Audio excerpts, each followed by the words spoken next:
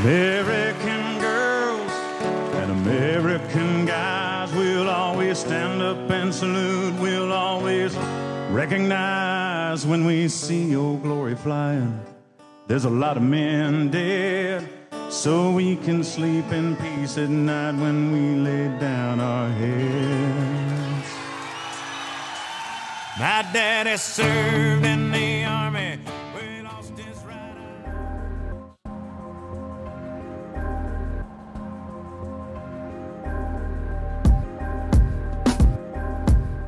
Welcome to Donuts with Dudes. This is episode 27. It's November 13th, baby.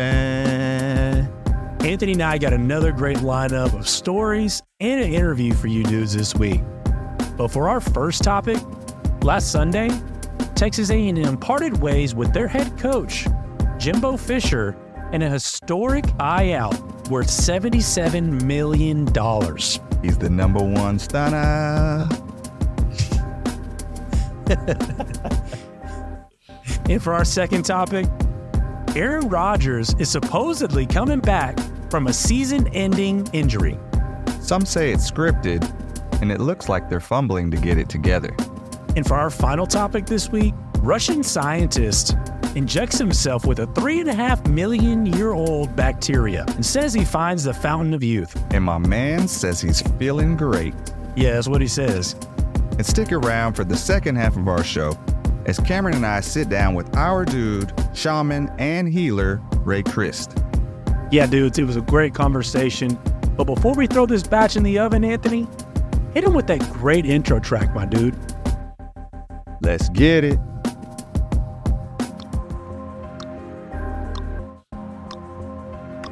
Two, one. Welcome to Donuts with Dudes, where we dive into the things that matter most to men, like sports, business, and mental conditioning. But we don't stop there. We also incorporate health topics because being a well-rounded dude means taking care of yourself. We're your hosts, Anthony and Cameron, and we're excited to bring you this show where we discuss hot topics and interview experts in their field. Real dudes just like you. So sit back, grab a donut and maybe some coffee, and join us in the bakery. Dudes, for our first topic this week, it's one that Anthony and I are a little bittersweet for Anthony and I because it hits right at home for us for being Texas A&M alumni. But the reason why we're releasing this episode a day late is because Anthony and I recorded our original topic one on Friday last week. And that original topic was Jimbo Fisher being on the hot seat. ESPN put out an article last week that was basically stating that he was the number one coach in the hot seat. And boy, were they right. Because not only was he on the hot seat, last week on Thursday, Texas A&M's Board of Regents met and decided before the Mississippi State game that they were going to let Jimbo Fisher go the following Sunday. This is a historical let go in sports, period, because there has never been a buyout this large. And as a matter of fact, the closest that comes to this $77 million buyout for Jimbo Fisher was Gus Malzahn, who coached the Auburn Tigers about a decade ago. His buyout was a little north of $20 million. So this is over 3 times as much as the original record-setting buyout. So here we are. Texas A&M is without a head coach. A lot of Aggie fans have been asking and calling for this for a very long time. Be careful what you wish for, because here we are. And blisters on your ass cheeks, bro. I mean, they knew something was up. I find it interesting that at halftime at the Mississippi State game, you got, Bjork with the check of $162 million or whatever. What was it? 160? It was $160-something million, yeah. Like, just to show that's trash, bro. Let's be real. I know a lot of trash in this town, bro. And hey, man. That is, hey, dude. So for you dudes that don't know, if you haven't seen it on social media, Ross Bjork, the athletic director, came out on halftime and showed the amount of money that's been donated to Texas A&M athletics. I forget what the time period was, but it was basically enough money to show that we can buy you out, Jimbo. Like, wow. I mean, how classy, right? Yeah, dude. Not only that, I mean, at some point, when are those people going to be held accountable? Now, don't take this the wrong way. I ain't hating on Bjork or the board or any of those folks. I don't need any of this Gestapo stuff at my crib or getting pulled over on my way home. You know, I don't need any of that. But to be honest with you, those guys are making the hires. Those guys are wasting the money. Be smart with the money. I don't get it. A&M has to become an institution with more financial prudence than what they've showed over the past 10 to 15 years. And I mean, this has been an ongoing streak for Texas A&M in the way that they've hired coaches. I mean, you can go as far back to Dennis Franchione and how big of a flop he was. He was somebody, I don't know if you remember this, Anthony, but you remember the shirts back in the early 2000s? This would have been when you were in school. There was these shirts that said "Turn the Tide." Mm-hmm. Those were made because we hired Dennis Franchione away from Alabama. Right. We upped his salary, I think, by like $200,000 or $300,000, and he came to Texas A&M. We were so stoked he was going to be the savior of the program, right? This is, and he was just the biggest flop that we had in the longest time. I think he had given us our first losing season in like over 30 years, something crazy like that. And then we go and hire Super Bowl winning Mike Sherman, right? I mean, then you look at that, like that's a high profile win. And you get rid of somebody that, you know, you were so invested in that was leading the Tide back from a losing record. And then we go and drop him like it's hot. Yeah, you fire him while he's in the driveway doing a recruiting visit. Oh, I didn't know that. Remember that? Yeah, he was in the driveway visiting a recruit, gets the call that he's no longer the guy, but still goes and does the visit on A&M's behalf and then rolls out. See, that's one, in retrospect, we definitely should have given Mike Sherman some more time. Because look at the next year that happened. I mean, he's the one that recruited that 2012 class. Right. Right? And that's why Kevin Sumlin and his whole entire team, maybe they had the right package to come in, the right offense to make those players successful. I mean, look at this year's team and how unsuccessful they are, but how talented they are. Maybe just being in the wrong schemes, right? I don't know that, but I think if Mike Sherman would have stuck around a little bit longer, maybe he would have been a little bit more successful. We have very high expectations for a program that, you know, honestly, I don't know, we haven't done much, man. Right. You know? Since leather helmets, bro. I mean, really. One other thing to look at, I know you sent this or I saw you post it, but I also saw it was going around on the internet, but, you know, 2 of the 11 most expensive buyouts are from A&M. Manage stuff correctly. Michigan is going to be known for, you know, their sign stealing and all that, and we're going to be known for just throwing money at mediocrity, man. And, Yeah. you know, A&M is trying to get there. And you know, I can appreciate throwing resources at things and doing whatever it's going to take to be successful. But damn it, at this point, you've thrown almost, I think we covered this a few weeks back, A&M has thrown almost $1 billion at their athletic program. And I'm sure we could probably say the majority of that is towards football, right? Oh, yeah. Facilities. I mean, coaching. I mean, you look at not just Jimbo Fisher's contract. I mean, all of our coordinators are making north of $1 million. And that's, I mean, the SEC, that's definitely something that's prominent, but it's atrocious. So the way that this is going to work out with Jimbo Fisher is that within the first 60 days, A&M has to relinquish a little bit more than $20 million to Jimbo Fisher. The rest of that $77 million will be paid out over the rest of his contract, which is 8 years. So Jimbo Fisher for the next 8 years is going to be living large off of Texas A&M. I don't know where I saw it. Did you send that to me? I think I saw he'll be making like northwards of $26,000 a day. Yeah, man. All I need is to be Jimbo Fisher man, 5 to 7 days a year, and I'll be happy, man. Jeez. Gosh. For me, if you go back and look at Jimbo's career, we were so excited to have this dude come in, right? Kind of goes along with every single thing, I mentioned about Dennis Franchione and Mike Sherman. I honestly, it's easy for me to say this now. I was skeptical, man. I really, from the beginning, thought that Jimbo Fisher was just the guy that rode on the curtails of Jameis Winston, man, and off Bobby Bowden and Nick Saban. He was the offensive coordinator under Bobby Bowden and under Nick Saban, right? And then he was able to take over as head coach after Bobby Bowden left. And so he was walking into a very auspicious situation and had a very good quarterback. And that's why he's a national championship winning coach. You remember when he got hired here and they made him that fake trophy? The plaque? Or whatever it was. He accomplished none of those things. It's crazy. No 10 wins. No to whatever, top something finish. Nothing. Yeah. A losing record in SEC play. You lost the last 9 road games. I think the move is valid, right?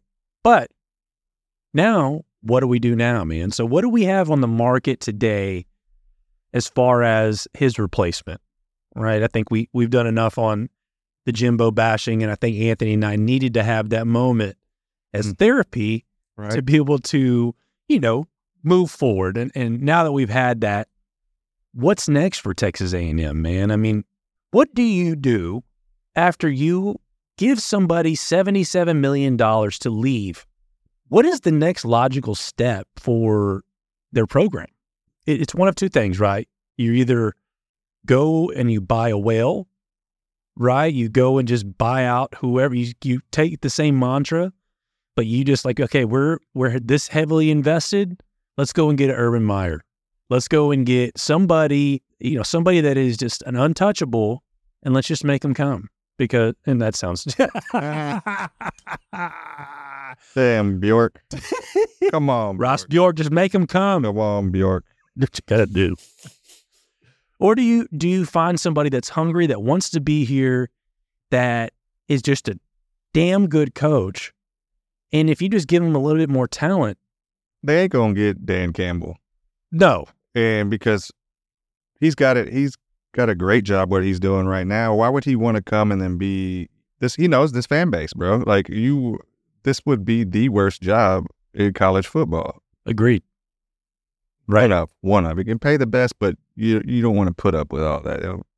Yeah. Well, so just like you said, Dan Campbell, former letterman for Texas A&M.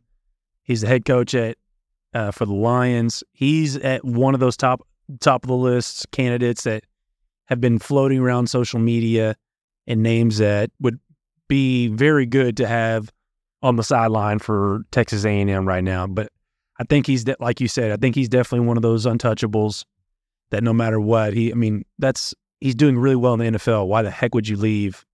Unless you just absolutely love your alma mater, there's no way you're coming back. Another one that's on that list is Dan Lanning, the head coach at Oregon. That's kind of my pick. I feel like he's not necessarily an untouchable. I feel like, with the right contract, you probably could finagle that, but he actually did come out and say in a press conference that I'm not going anywhere. Oregon is where it's at, and but we've heard that before, and people up and leave. Oh yeah. Look at Lincoln Riley. Mm-hmm. Look what he did. He said we're not going anywhere. A week later, he's in Los Angeles. So right. There's a couple other names on this list, dudes, too, as well. There's Mike Norvell from Florida State. There's the head coach from Washington. And there's also Mike Elko, who's kind of an interesting one. I don't know that I get behind the Elko one, just because he hasn't really shown much of anything at Duke as far as a head coach. He was a great defensive coordinator when he was here and when he was at Notre Dame. So I don't know that I'm convinced that Elko is the right hire right now. So there's two. Would you think, what do you think of Cliff Kingsbury coming back. You think he could do something? With this talent base, yeah. Look at the wide receivers. I think we saw a different dynamic with Henderson. I think that if he can calm down and dial in that long pass a little bit better, man, he's your quarterback. I mean, the way that he can run, he moves defenses. I mean, I think that you figured out something with a very anemic offensive line, and I think you come and bring somebody like him back. But then again, I think you may have that same issue where he's a dang good offensive coordinator, but I don't know as a head coach that he's really proven to be that guy, you know? Mm-hmm. He's kind of flopped at Texas Tech. He flopped with the Cardinals in the NFL. But I tell you who I do really like outside of Dan Lanning, and I'm probably going to get a lot of hate from a lot of Aggies on this, but I love Lane Kiffin, man. Huh. You know, I think he does more with less at Ole Miss. Ole Miss is not a talent-deprived school by any means. I mean, they've got good talent, but they don't have the talent that Texas A&M has. You can put him here, and we're kind of, I mean, you look at the people that are, or the way that they are run, we're kind of the same team as far as personnel goes. They have a really good wide receiving core. On defense, their front seven is as good as ours. Like, they're good in the same spots that we are. You come and bring that here, and I'm sure some of those players would probably transfer over with him, you know? So you bring that, man, I think that would be I think that's an upgrade. I think he's just talked too much trash about A&M to ever come. Yeah. But I think that was more geared towards Jimbo, though. You know, was it more geared towards Jimbo or the university? Yeah, I guess so. Sorry. No, you're right. I mean, it could be. But dudes, what do you guys think about this? You may not be an Aggie fan, but I know that you've definitely caught wind of what's going on with Jimbo Fisher. We'd love to hear your side of the story. Who do you think the next coach at A&M should be? Or is there any part of this that we're missing that is actually, you know, a really good point to add to the conversation? So join the conversation by following the link in our show notes, or you can email us, info@donutswithdudes.com.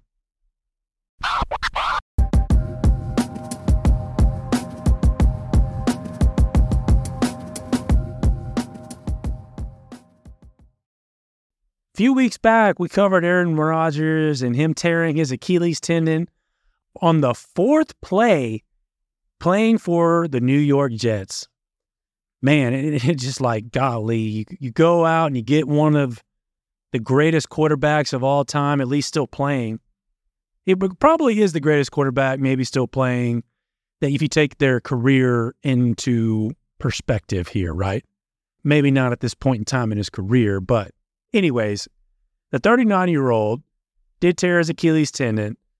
Here we are in week 10 of college football, and the Jets are saying that Aaron Rodgers may be making a comeback. This is never really... I tried to find where people have come back from an Achilles tendon tear and have come back in the same season. I haven't found one yet. And I know we got all kinds of stem cell therapies or whatever it may be these days that maybe he's got access to some therapy that has helped rejuvenate the Achilles tendon, reattach his calf muscle, right? And I mean, not having your calf muscle, you guys can imagine how hard it is to run. But they're saying he's coming back, man. I don't know if you saw the play, man. Did you ever watch the clip of him getting injured? It was a little suspicious, a little curious, bro. It didn't look like anything really happened there. So then he's out for the season, right, after 4 plays. I felt it because he was my starting quarterback for my fantasy team. You know what I'm saying? I'm like, God dang, bro. So I had to put in, guess what? Crazy. I had to put in Kirk Cousins. Oh, okay. And well, guess what happened to Kirk Cousins? Oh, that's right. Same injury, bro. So this is silly. I really don't know what's going on, but hey, if you're ever on Anthony's team, there's probably some bad juju coming your way. But anyway. Well, hey, I've got CD Lamb, and that boy's tearing it up right now. So there you go. So, hey. But anyhow. Hey, CD Lamb comes up hurt. We're gonna have a talk, bro. We gotta knock on some wood around here. Got it. Got it. All right. This comes in, I guess the wake of what he went through last season. He was having some issues with Packers and ended up doing his retreat, personal retreat, where he wanted to, find himself. And, I guess he had some demons he was battling. I really don't know exactly a whole lot of his story on that, but, he did go, and do the whole shaman thing. So, that also will parlay into later's. Yeah. To later, but without giving that away. But man, supposedly tried some ayahuasca. Right. So I believe what the real conspiracy here is that there's two different things. There's one that they're saying maybe this ritual or whatever he went to go do is kind of helping him rebound from this quicker. Or there's the conspiracy that he never really was hurt and that this is a ploy to say that the shamanism worked over modern. Absolutely. You're in good company when it comes to that second theory. As a matter of fact, on the Dan Lebitard show, which is hosted on ESPN, they were actually talking about that whole entire theory. Listen to what they had to say about it. Is it crazy to wonder if he never actually tore his Achilles? Not at all. No.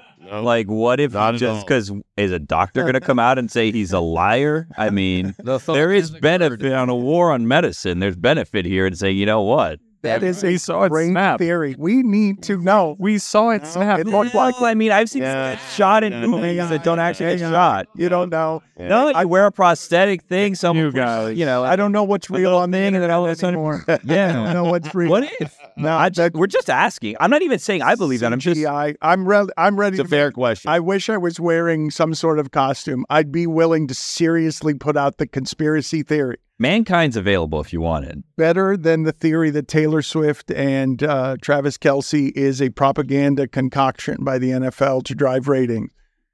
To throw out the conspiracy theory that Aaron Rodgers, since he went into the darkness retreat, all he found in the darkness is I must come back hell-bent on beating science. Well, hold on a second. Well, before we get into this, I'd like to give a shout out to me and you for our show, because nothing gets under my skin more than whenever I'm listening to a podcast or a show and you've got 15 people talking over each other. Oh, I know. I can't stand that. So you know what, man? A round of applause for me and you, dude, because we just kind of like, I'm going to let you finish before I jump into it. I hate that. Like when I'm hearing 15 voices at the same time and I'm like, who's supposed to talk and who's getting, I hate that, man. Who even was that, right? Like, who was even talking? You're absolutely right, man. It's like Snoop Dogg. I want to thank me for being me. Well, yeah. Who can even really say that he did hurt his ankle? Right. Most of the time, these doctors are just in the back pockets, and they're just like, "Well, hey, man, we need homie to be hurt." Right. And I might almost second that whole Taylor Swift and Travis Kelce thing too, because they do need ratings, right? That's how you're gonna get the women. It's hilarious. When all of this was going on at the beginning, Tatum and I were watching the thing, and she's like, "Oh, now you got him all over their news, right? You got Kelce all over the women's news, whereas we had Taylor Swift popping up into everything." So NFL, what is you doing? They're trying to get them ratings up. Godly. Trying to get some women in the fan base, which, hey, man, if it works, shout out to the NFL, bro. If you can bring husbands and wives together to watch some football because they might see some celebrities. This is the corporate equivalent of the flop right here, bro. I agree. But hey, you know what? Business is business, and you got to do what you got to do, man. But dudes, what do you guys think about this? Do you think Aaron Rodgers is in some type of ploy or some type of conspiracy? Like, hey, we're just trying to figure out how we're going to get ratings to the NFL. And do you think that his torn Achilles tendon, there's maybe a little extra behind it that maybe it's not all at face value? Hit us in our show notes. Let us know what you think, or email us info@donutswithdudes.com.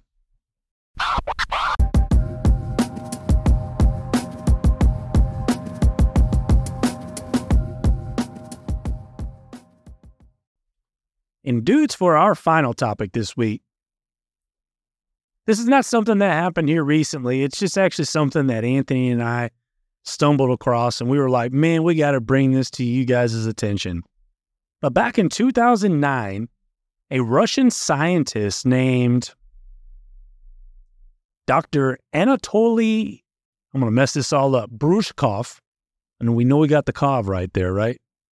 Anyways, he found a 3.5 million year old bacteria in the ice of the Siberian tundra. And he went on and actually did some studies with this bacteria and found that this bacteria actually had been alive for millennia now, right? And so he decided to do an experiment on some mice, and he actually decided to do what any other smart scientist would do, is he actually decided to inject himself with this bacteria. And ever since then, Dr. Brushkov has reported that he has been flu-free ever since. He's never caught the flu during COVID. He's never caught COVID. And so he's calling this that may quite possibly be the fountain of youth. And so Anthony and I kind of dove in and kind of did a little bit of research here.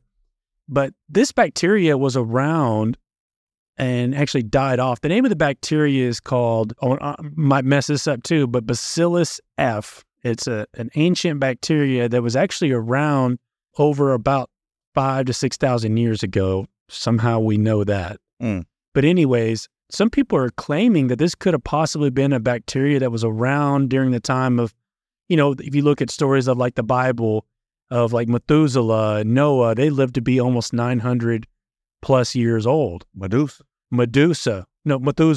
Sorry. Did I say Medusa? No, you didn't. I just thought of Medusa when you said that. But there's a story of Methuselah, who's supposedly the oldest man that ever walked the earth. He lived almost 1,000 years old, or he may have lived over 1,000 years old. Anyways, this could potentially be something that proves that maybe we actually did live to be centuries old. That's one way to look at it. You know, I think that injecting yourself with some bacteria that is that old, permafrost, I mean, that makes sense, right? Like, of course, if it's been living for 3.5 million years, then maybe you'll live for 3.5 million years. I mean, is that the logic we were going with here? I don't know. I mean, I guess that's what this Russian scientist's logic is too as well. Apparently, it's worked on rats too as well, that it's increased their lifespan. But you always got to question stuff that's coming out of Russia too. You know, it's just like the dang, the aliens. What happened with the aliens in Mexico or Peru? Remember that? Like, that was like clickbait, and then it just went away, and then they're like, oh, that guy's. Well, they actually did come out, and they did do a second viewing. Actually saw this, I think it was either last week or the week before last. They did a second viewing in front of the Mexican Congress again. I don't know the whole details of all that, but anyways, we're diverting here. But yeah, you got to question some of these things that are coming out of these countries like Russia that is probably, you know, they're just wanting something to be relevant. And here they are. I don't know. I could be wrong. Well, I guess there's, like they said, there exists this immortal bacteria and immortal beings, so they cannot die. We'll see. Time will tell, right? I mean, it might be a while before we're buying Bacillus F injections at your local CVS or Walmart anytime soon. But hey, man, got to admire a guy for saying, YOLO, I'm going to figure this out myself. And he said it's going to go one of two ways. It's either not going to work out or I'm going to live forever. Let's roll the dice. Hey, he's still alive. Here he is 14, almost 15 years later. So dude might be onto something. But dudes, go check this out. The 3.5 million year old bacteria and the Russian scientist that injected himself with it. Let us know what you think about it. Hit us in the show notes as usual or email us. At Donuts with Dudes. We'll be back in a minute, but now a word from our sponsors. At some point in our adult lives, we may have to turn our attention to the needs and safety of our parents and grandparents as they age. They've done so much for us, and it's our turn to make sure they have the best quality of life. I founded HomeSpark because seniors deserve to have the very best care available, so they can age with dignity and remain independent longer. Our caregivers provide wellness checks, companionship, transportation, meal preparation, and more of what you think is important. To learn more about our personalized care plan, visit us at homesparkcare.com. HomeSpark, we care for people. Well, dudes, in the bakery this week, we've got a very interesting guest, and we've got a topic that Anthony and I have been wanting to cover for a very long time, and that is the world surrounding shamanism and just ancient healing methods and techniques like that. So today, we invited Ray Crist onto the show with us. He's the founder of the Jaguar Path of Shamanism. Ray's traveled around the world in search of shamans to help him heal from terminal cancer. His journey brought him from the NIH, the National Institute of Health, to the jungles of Peru. He's actually joining us today in Greece. So, dudes, help me in welcoming Shaman Ray Crist to the show with us. Hey, Ray, how's it going, man? Really good. Thank you for having me over. I'm really happy to be here with you guys today. Hey, same here. It's our pleasure. Like we mentioned, Anthony and I really like to do our own anecdotal research when it comes to just alternative ways to heal yourself and to, what does the ancient world have to say about how we took care of ourselves and our bodies and our relationship to nature and things like that. So before we dive into all that, would you mind telling us a little bit more about the Jaguar Path, how you started it, and what people can learn from your training? Absolutely. I'll give you the short version of a long story over the last close to 20 years now. But as you mentioned, I was diagnosed with terminal cancer. And that, of course, got my attention. I was given 3 months to live. And of course, that took a toll on it. And I stopped. I paused everything. And I started the search for healing. I did find myself all the way to Johns Hopkins and the NIH, the National Institute of Health. And I did one surgery. Their initial diagnosis was that it didn't look good at all. It didn't look like I would make it. They mentioned one of the things I said is like, the best thing to do is take care of your affairs. So I'm going to say this and jump into the shamanic realm because this is the way things unfolded. I did do one surgery in the National Institute of Health, and I'm grateful I did that.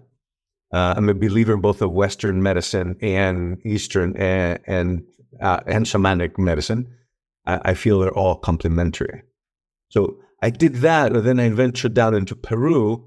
And as I went into Peru and started doing healing work with the shamans there, I would return every 3 months to do post-op CAT scans and MRIs, etc. So we all witnessed the other tumors that were in my body and things were happening. They began to shrink until it disappeared. And essentially, one of the things that the doctors told me like 3 years post-op was, like, you are doing great. Whatever you're doing, keep on doing. Because my living and all that kind of changing and shifting wasn't in their prognosis at all. So with that said, basically the Jaguar Path is the path that I took to find healing. Because I know today that if I had just done the surgery and then went back to my life, to the ordinary life that I had, that life that had led me to cancer, it would have just simply lead me once again back to that. And that's the cases that we see that many times happening. I changed my life. Going into the jungles, I started working with shamans there, and I started learning techniques for healing. I ventured up to the Andes and met the Quero Nations people, whom I still till today work very closely with, and have developed relationships that are, I have no other word, family. We've become family, through the years. The Jaguar Path as a school and what I teach is 18 of the most important tools that I felt helped me regroup as a person, heal past traumas, clear out patterns, repetitive patterns that were taking me down the same road all the time, clear out old relationships, and find a way of being, find a way of living life on purpose and with clarity. So again, as I learned all the tools through the years being with him, I started being initiated, or was given initiation of the shaman from my teacher, Don Francisco. And soon after, he started pushing me to teach. He kept on insisting that I need everything that I need to learn. He said, this is not for you. While you're learning it, you have to teach others and you have to give it to others. You have to share it. You can't be selfish with its work. And that is essentially where the Jaguar path again was born, and understanding that for me too, with coming directly from the Jaguar spirit, I was given that I need to teach this in order to continue to be healthy and to continue to be cancer-free, etc. So I created the 9-month course. We meet 1 weekend a month. It is a 9-month symbolic and realistic gestation period to be actually, in a sense, reborn. And when I say reborn, that can sound a little funky, new agey. I mean, having taken a deep dive, what we do is we take a deep dive into making the changes we want to change. While we teach these tools, we begin to use these tools to change, again, as I said, old habits, or if there's trauma that keeps on coming up from childhood that I want to figure out, or if there's a divorce I'm going through, or a divorce I went through 10 years ago and I'm still suffering with animosity or a difficult relationship. Or these tools were applicable 1,000 years ago, and they're applicable today, and they will be applicable in 1,000 years from now, because they're deeply psychological on one hand, and they're really pragmatic on the other hand. And that's what I teach. What we say is that we teach the mechanisms behind magic, right? So it's one thing to say, we'll use a rattle. That can be a little new agey, a little, ambiguous. But when we go into what the rattle does, what frequencies it has, how it's been made, why, what it symbolizes, and what it does to the brain waves when we start using it, how it can bring our client or ourselves into a deeper state of the subconscious, then we begin to understand the mechanism behind the rattle, and at the same time also reach into the subconscious, where that's where we need to make the changes. Because all of us, or many of us, we come up with these New Year resolutions, but then we, by the second month of the new year, we've forgotten about it and we're back to the old patterns. Because it's one thing to say consciously, hey, I'm going to make these changes. And it's another thing to go behind in the program where the subconscious is running and make the changes there. And those are the only changes that actually happen. Then they're happening to you, almost natural. And changes that they stick, because they're, again, you made the change in the program behind, not in the upfront, what I want, what I'm trying, or what I wish for. So that's the first idea in a nutshell, what the Jaguar path is and where it came from. I love that. You said a lot of things there that we definitely vibe with here at Donuts with Dudes, for sure. Hey, Ray, you said a lot of keywords that I noticed, which was kind of reprogramming, talking about subconscious. So you're telling me that these are really ancient tools that people have known about for what? Millennia. There's proven facts behind these things, and it's just crazy. So like, how can ancient tools still be applied to the modern world now? How do you see that? That's a good one. And I think it's really good for people to hear, because we kind of like shamanism, and shamanism has like almost like a label of something that's, I don't know if the word is exotic, but it's mysterious, or it's somewhere in some jungles, or it's out of stories. The truth is, though, that shamanism has been around, like you said, it's been around for 40,000 years. And of course, shamanism is an umbrella term. It covers different shamanic practices depending on the region and the language, etc., and the lineages that exist. I'll say this first, like historically, because when I ventured down to Mexico and to Peru to find shamans, I thought I was trying to find something almost extinct and kind of like in the margins, and it would be hard to find. I realized very soon that it's by far not extinct. It was extinct in Europe and in the United States, of course, because there was the great persecution during the Dark Ages. Magic, botanology, herbs, all those things were persecuted. They would say you're doing magic and it's evil, so you'd be crucified or you'd be put to the pyre. So to my surprise, eventually I came to understand that in most parts of the world, like Central and South America, Africa, Asia, even in Australia with the Aboriginals, shamanism never stopped existing. And what I mean is, like, and to start clarifying this, the shaman, the word itself, we've chosen in English for this general term, that comes from a Tungusic language from Eastern Russia, and it means the knower. So imagine we go 10,000 years back and, someone got bit by a snake. There was the medicine man, the shaman or the medicine woman, the shaman that knew what the antidote is, knew what to do. Someone broke their hand. They knew how to create some clay and put it together and tie it with a piece of stick and set the bone. So shamanism is essentially the medicine man and medicine woman. Their role was physical, but soon enough was also to be the psychotherapist of the village. There was a difficult labor. The role was to become the doula of the village. So anything that had to do with health and balance and connection with life, there was one person in the village, the tribe, that would be the one appointed to carry this.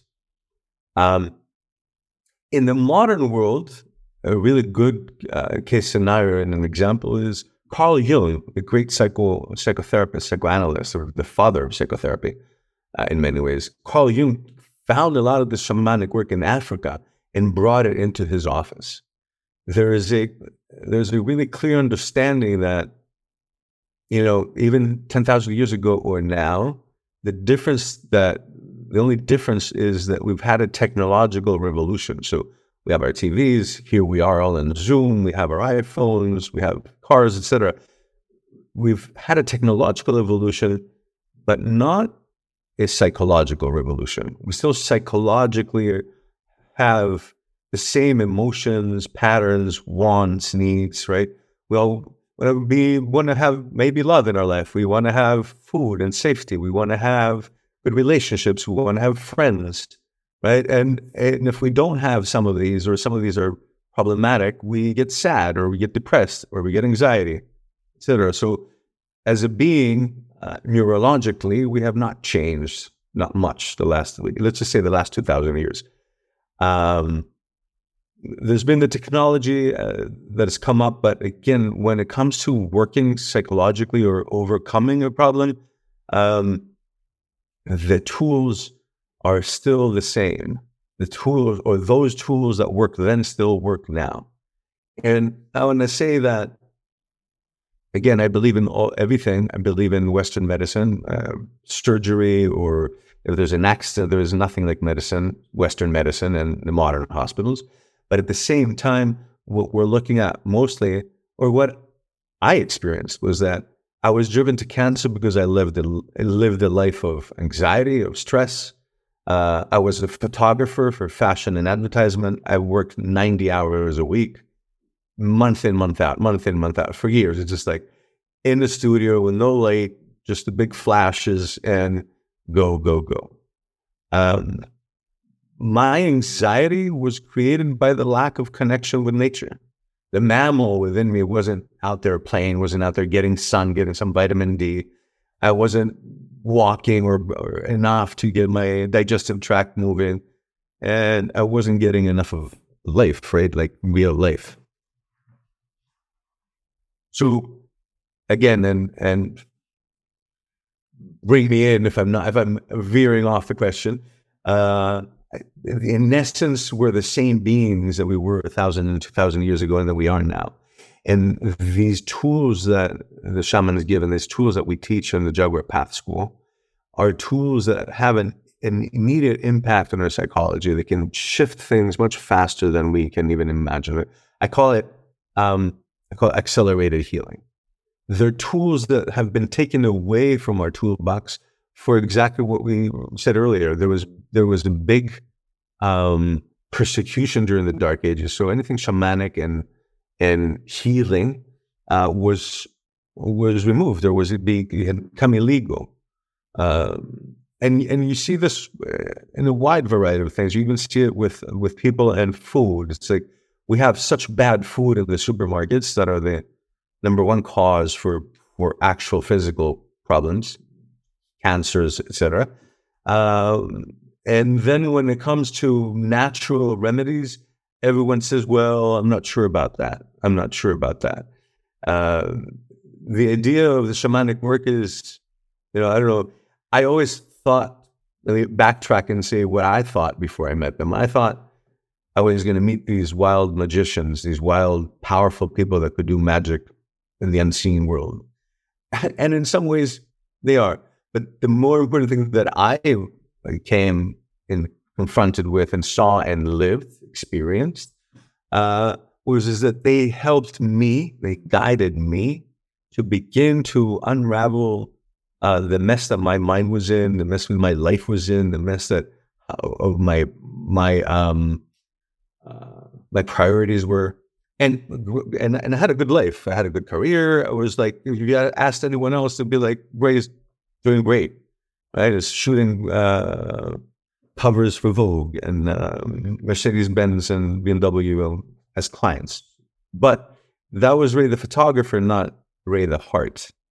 And when I started working with these people, I started untangling and understanding better who I am and, what I'm here for. Yeah, there you go. I don't know if this answers your question or part of it, or yeah. There's a lot there that I can appreciate. Just starting from the beginning of your explanation there, that the word shaman comes from an ancient language from the knower, right? The person that had the knowledge of what to do in certain scenarios, especially 10,000 years ago. You couldn't rush to an emergency room and have a physician work on you. You just had to have knowledge that was passed down through generation to help heal yourself and to take care of yourself and understand, hey, that's a bad place to go to, whatever it may be. And then I can see the whole progression of, even as a Christian, I understand the way in which the church suppressed any teaching that was against Christian teachings. And so I can see that there was a period there where a lot of this ancient art is lost, right? And, you're burnt at the stake if you teach anything different. And then we're still the same people that once used these ancient healing techniques that can still be working today. And I can also appreciate the fact that you still have a respect for Western medicine and that there is a place and time for those types of interventions and such. But if we can, I'd like to go into like energy. I don't know much about it. I've read into energy, and I know that shamanism is all about, I guess, harnessing energy and helping energy and moving energy to help heal.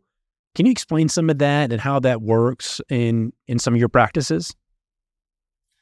Absolutely. I'll try not to be geeky, but I'll try also. It's just like, this is what we unfold and teach in these 9 months. What is energy and how it moves? You go to the yoga and everyone talks about prana, life force. They call that energy, the life force, they call prana. You go to Chinese medicine and martial arts, they call that qi. So everywhere you go, there's a name for the specific, it's life force within it.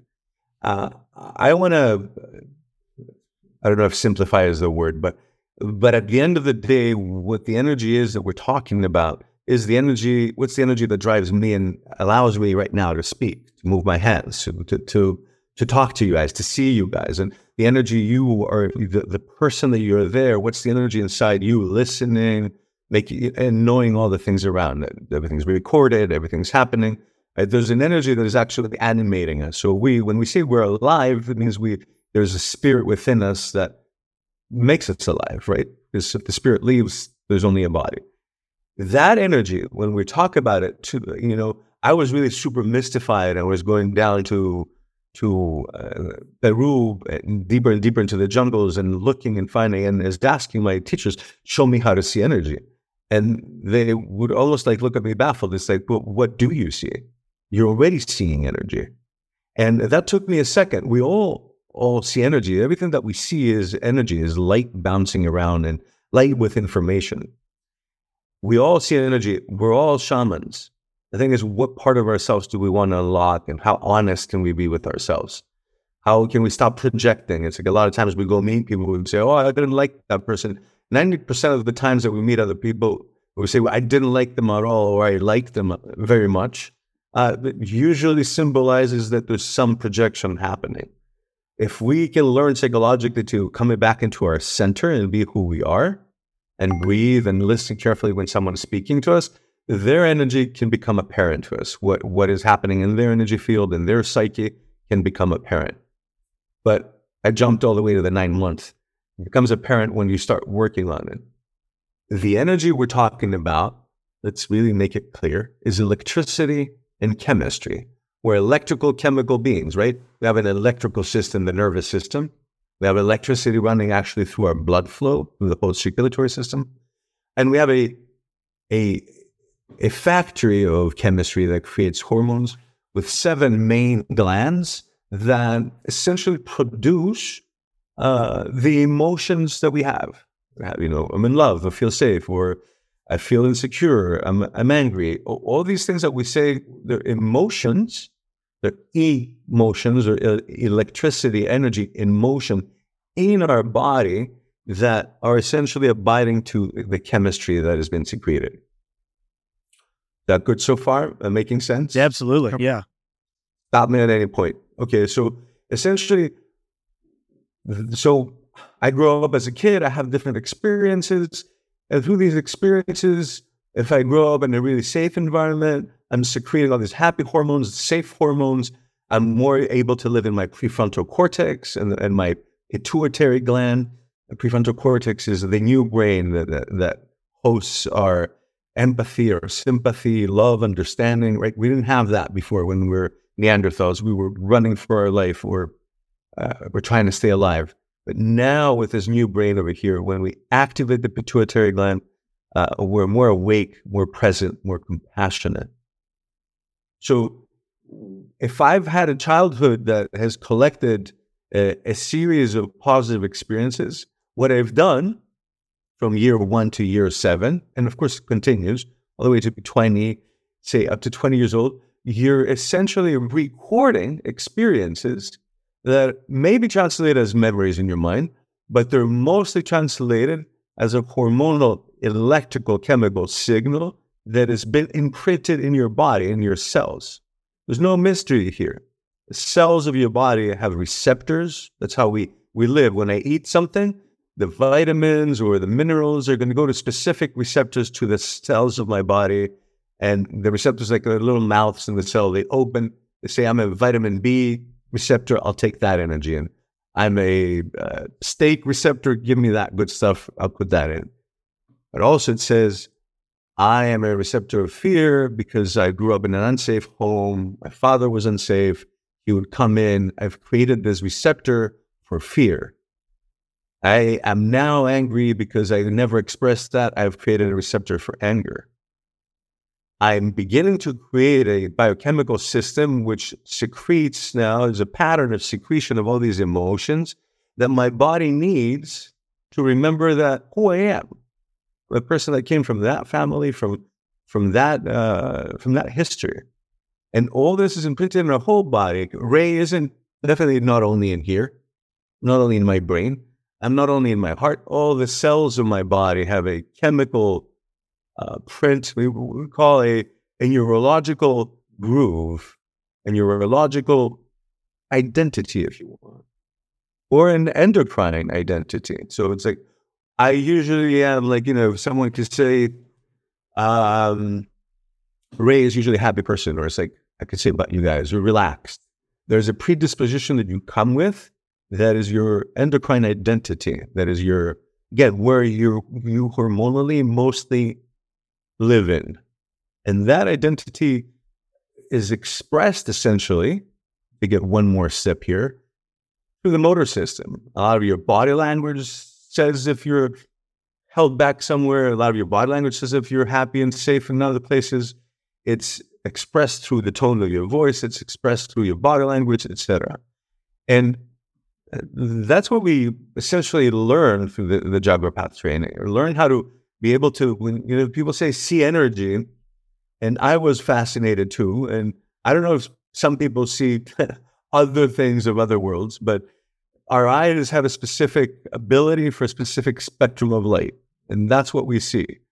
And again, when I pushed my shaman teachers to show me how to see energy, they said, it's right in front of you. Take a deep breath in. If you're working with a client, take a deep breath in. Be in your center. Be in a place of neutrality, in the neutral zone of I am listening and here to receive only. And watch and listen. The client speak, the client move, their micro movements, the tone of the voice. Anthony, you used a really nice word. You said that I used keywords, and we call these passwords. Like when I talk to a client, I'm looking for a password. What word did they use when they expressed like their gratitude for the family, or the fear or anger? There's all these like passwords that come along with connotations, with I call it the color of the voice, and with the body language that tell you everything about the person. And especially, of course, when you're in that setting of doing a healing session where they come and say, I need your help. So there's an opening there. They're ready to change. So energy, like Einstein would say, is everything. Everything is energy. And that's where the science, I want to say, of shamanism works, where the energy, like my emotions, where do they become physical? Because if you try to take an emotion and analyze it, and you talk to them about, I don't know if you would talk about, I'll use an Einstein, and if I want to talk about I had anger or anger issues, every time I talk about it, my narrator inside me helps me fool the smartest psychotherapist. And the narrator inside me always helps me fool myself. I always find reasons why I'm angry, and I sustain it because my cells in my body are now identifying with anger, and they need me to feel angry 3 times a week so I can produce that the hormones of anger, that produce that adrenaline to bring it and feed myself. Am I making sense? Absolutely. This is what Carl Jung called uncommon sense. So, and that's the work again. It's just like, it's one thing to talk about it, and it's another thing to say, let's get a rattle to bring your attention. Let's open the background and be working with your subconscious, and let's move this out of your nervous system. Let's move this out of the motor system of your body. Then the changes happen. Then the next weeks later, someone says, how's your anger? And you're like, my what? And you're like, it just doesn't exist there anymore. It's left. And for me, more often than not, there's a technology behind to do it, to have that physical shift, than a psychological. Like I've had clients come to me and said, I've been working with this and I'm really happy with my therapist and I've been working for 10 years with this. And every Tuesday I go, I cry, I release. I'm like, every Tuesday for 10 years? You're working on it? And it's like, in session 3 that we do the shamanic work, it's gone. It's like, I don't believe it. I really don't believe it. I said, cool. How was your session with the therapist? He says, I don't go anymore. I've outgrown my therapist. Now, these are real examples. And of course, not to diss therapy at all. Therapy is huge and very important. And of course, like every field, there's great ones and not so great ones. Everything has its place. Agreed. And I agree with that. I've done some research on some of this that you're talking about, and everything is energy, and how we are essentially the universe experiencing itself in a human experience, and that honestly, what we're brought here is to learn how to manipulate energy. So, how can I let go of a previous relationship that is still holding me back, or maybe it's like old habits that hold you back? Like I know you have to have a breakthrough, and you have to be able to be in the right mindset to manipulate that energy and your thoughts. Is there a good technique that, you can let us know about that would help us, move forward on things? Absolutely. I can share. I can't teach you right this very second, but hey, we want all the 9 months right here in this answer right now, man. I'm trying to figure out the way to do it in 9 minutes. It will help me tremendously, actually. So we have a beautiful, beautiful tool that's called the cord cutting. And actually, Anthony, this is really cool because one of the most used tools that I use in my office and meeting with people is this cord cutting. I want to see that 99% of the people that I've met, they come with whatever else they're working on. They're also being tormented by an ex-relationship, ex-husband, ex-wife, or a relationship that was for many years that really just left them either with pain or sadness, anger, many times just baffled, being the survivor of a relationship with a narcissist. People come out and they're just baffled for quite a while because of the nature of that. So we do cord cutting, and cord cutting is, and we actually use symbolically, but do truly use what we call cord cutting knives from the shamans of Peru have. And what we do is we cut the energetic cords that connect us with that person. So let me give you that behind the scenes again, the mechanisms of the magic here. When we're with a person, we create an ID, we create a passcode that we connect with. Like when we start talking with a person, especially if it's an intimate relationship or if it's a marriage and then there's a physical connection and making love, or there's this everyday connection of breathing together or being together, there's an exchange of carbon molecules. We actually exchange physically molecules. And these molecules remain in my body. So if I was with my, say, ex-wife for 10 years, all those 10 years I was accumulating parts of her. And remember what I said about cells. Cells have a specific ID. They're either happy cells or they're angry or they're sad. They have a specific personality of what they grew up with and what they like and where they feel more at home with. So it's the same thing with these carbon molecules. They're affecting our psychology directly. It's a physical trigger. When we say trigger, it's really inside our body.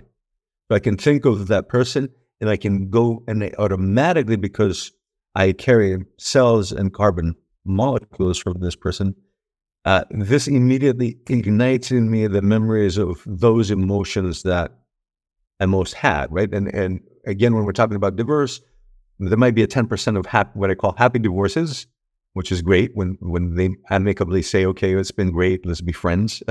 But in 90% of the cases, people leave and they harbor anger or animosity. And especially when they share kids, it becomes really complicated. When we cut the cord, what we do is in the metaphysical realm and in the subconscious realm, going into this, we always open sacred space, which brings you into a state of a deeper place in your subconscious. You're opening parts of yourself in sacred space. And during the ceremony and asking you, are you ready to cut the cords? I bring the knife in front of you and you say, so-and-so, I set you free. When we cut those cords from all sides, under the feet and above, you've set this person free. And notice this, what we're doing is setting them free and setting ourselves free. We're not wishing them bad. We're not wishing them anything. We're basically disconnecting these invisible energy lines that exist physically from that person to you, but also already exist inside you because you have these molecules of that person. And when you say, I set you free, you're essentially setting these molecules free from that relationship. Like, again, it's a big part of reprogramming that happens on the hardware. And I think that's the easiest way I can explain it. It happens on the hardware. And that's why people say it's ceremony. And when you're in ceremony, and I said ceremony is the state where the subconscious is wide open and present. So the changes you make in that state are changes that state. I've seen this tool. I've used it almost in every session that I do. And I've witnessed it in my life. When I first cut cords with my ex-wife, I felt like I grew taller by 2 inches. The shaman said to me, it's like, okay, now you got 10% back of your energy that you were using and being in these emotions that were not helping you solve your cancer. They were actually creating a acidic environment in you, and they were worsening your case. I got 10% back. I didn't need to expend on that person or that relationship or who said what back in the past. You start cutting cords and clarifying. And I think it's one of the most important things, because then you start understanding what your voice is. You're not confusing it with in relationship to my ex, in relationship to a boss that I had that couldn't stand. You've cut those cords and you are you. Your chemistry is you. Now, you don't have that chemistry from the previous relationship. I think that makes 100% complete sense. I think that people hear terms like energy, shamanism, and just maybe some of the other key words that we've used today, and they may think the mind can go to different things. But I think that the way that you have explained them today, it makes complete sense. Like, we're all made up of molecules. We're all made up of atoms, and those compositions are being, they're constantly being changed. And so, and the way that our cells have IDs, I think that's even you can prove that from science. We've seen that, each one of your cells have a marker on them. And so being able to go through these practices and using them to, I think, not only for a psychological intervention, but I think it also, I guess in my mind, this is me just being the non-expert here, but you also have that spiritual, that physical connection that you have to loosen. And I think that makes complete sense to me. I think that we have to lose the stigmatism, I guess, that a lot of the American culture may have with those words and those terms, is because I think the way that you just put it makes absolute sense. So I thank you for that, Ray. And I also thank you for joining us today, because I think that there actually is a lot more that we probably would like to unpack with you. And before we let you go, we like to ask this one question of every single expert that we invite onto the show. And that's, if you could just give us one piece of advice for all of our listeners, something that stuck with you or something that you just think would be so completely meaningful for everybody to hear right now, what would that one piece of advice be? A good one. Obviously, we're going to tell everybody to go to check out the Jaguar Path. This is Evolve Jaguar. Right. First, check out jaguarpath.com and learn about yourself. There's so just much more. I'll say this as an advice, just based on what you said earlier about the stigma that exists for shamanism, etc. There's fear, there's terror, not only stigma, because again, for hundreds of years, they've put people to the fire. But I'll say this, I've learned, because I've worked in spiritual centers and work around the world, I see a lot of spiritual people that say, I'm never going to go to a hospital and I don't believe in Western medicine. And they're saying, why not? Why not? It can save your life. And then I meet people that are in the cities and they say, you know what, I have this and I'm never going to see a shaman. And they say, why not? So if I have one thing to say is like, open your heart and step out of the boxes. Step out of the boxes. Be fully honest and keep on being skeptical on both sides. Don't be skeptical of the unknown and just totally trust the known. Be skeptical and make good judgment. Live in discernment. That's helpful. Yeah. For more details at jaguarpath.com. Hey, we love that. And again, dudes, I think that if you're not intrigued today, I don't know what will get you intrigued, because I definitely am intrigued. Definitely go check that out. Again, Ray, thank you again for coming on our show. And dudes, stay in contact with us, because we definitely will be having Ray back here soon to talk a little bit more about the Jaguar Path. Thanks again, Ray. Thanks, Ray. Guys. Thanks so much. It's been an honor. All right. Thank you. Have a good one.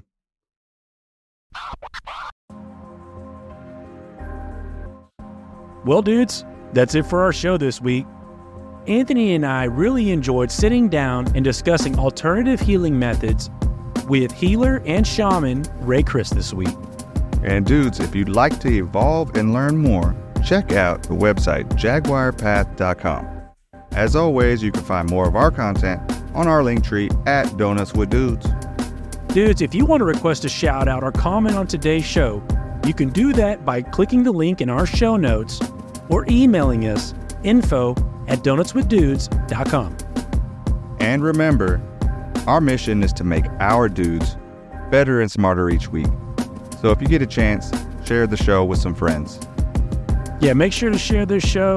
And until we see you guys next week, take care of yourself, and we'll see you in the bakery for our next batch of our fresh Hot Topics.